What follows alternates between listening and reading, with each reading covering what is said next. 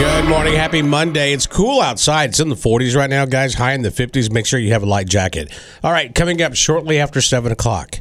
You know, the last few weeks, I gave away my money.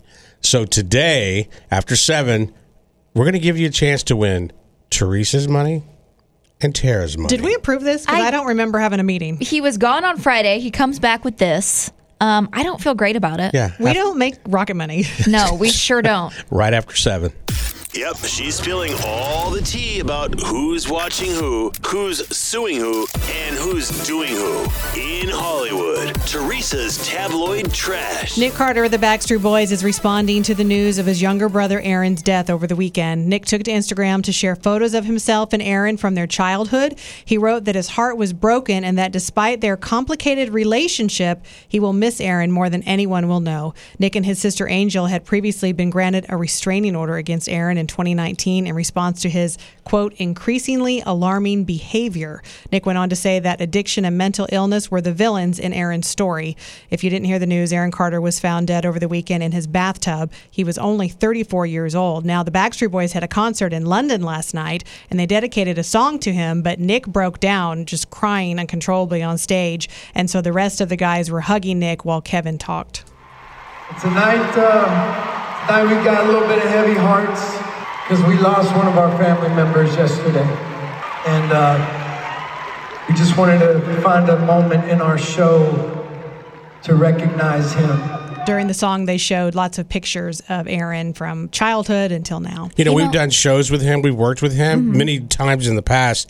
A lot of it goes, his parents really took all his money. He was worth a lot of money. His parents blew $20 million of his money. When he became of legal age, he maybe got 2, and then he had to file for bankruptcy. And ever since then, he's never been okay. I really feel for his twin sister because no matter how estranged they were, you're right. That's half of you.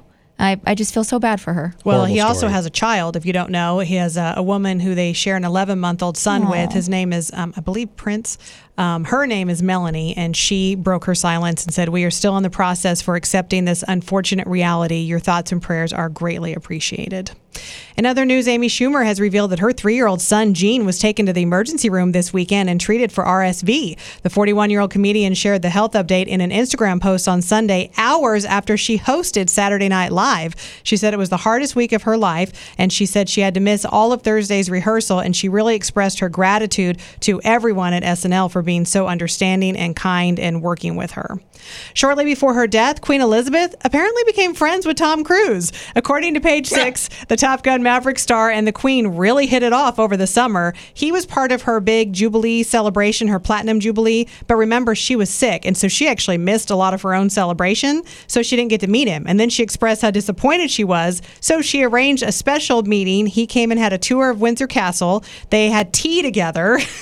This is actually really cool. The Rock and Roll Hall of Fame welcomed the new class over the weekend. Pat Benatar, Duran Duran, Eminem, Eurythmics, Dolly Parton, Lionel Richie, and Carly Simon were all officially inducted, and you can see it streaming on HBO and HBO Max starting November 19th. And finally, Black Adam, no surprise, still at the top of the box office for a 3rd weekend in a row, bringing in $18.5 million. That will end this week when Black Panther Wakanda Forever comes out. Do you think we'll ever get back to the point where we were setting records like $100 million this weekend or between $85 million? Are we ever going to get there? Weekend. This weekend. Black Panther, Wakanda Forever. Watch. It will happen. Quote me right now. Boom. That's your tabloid trash.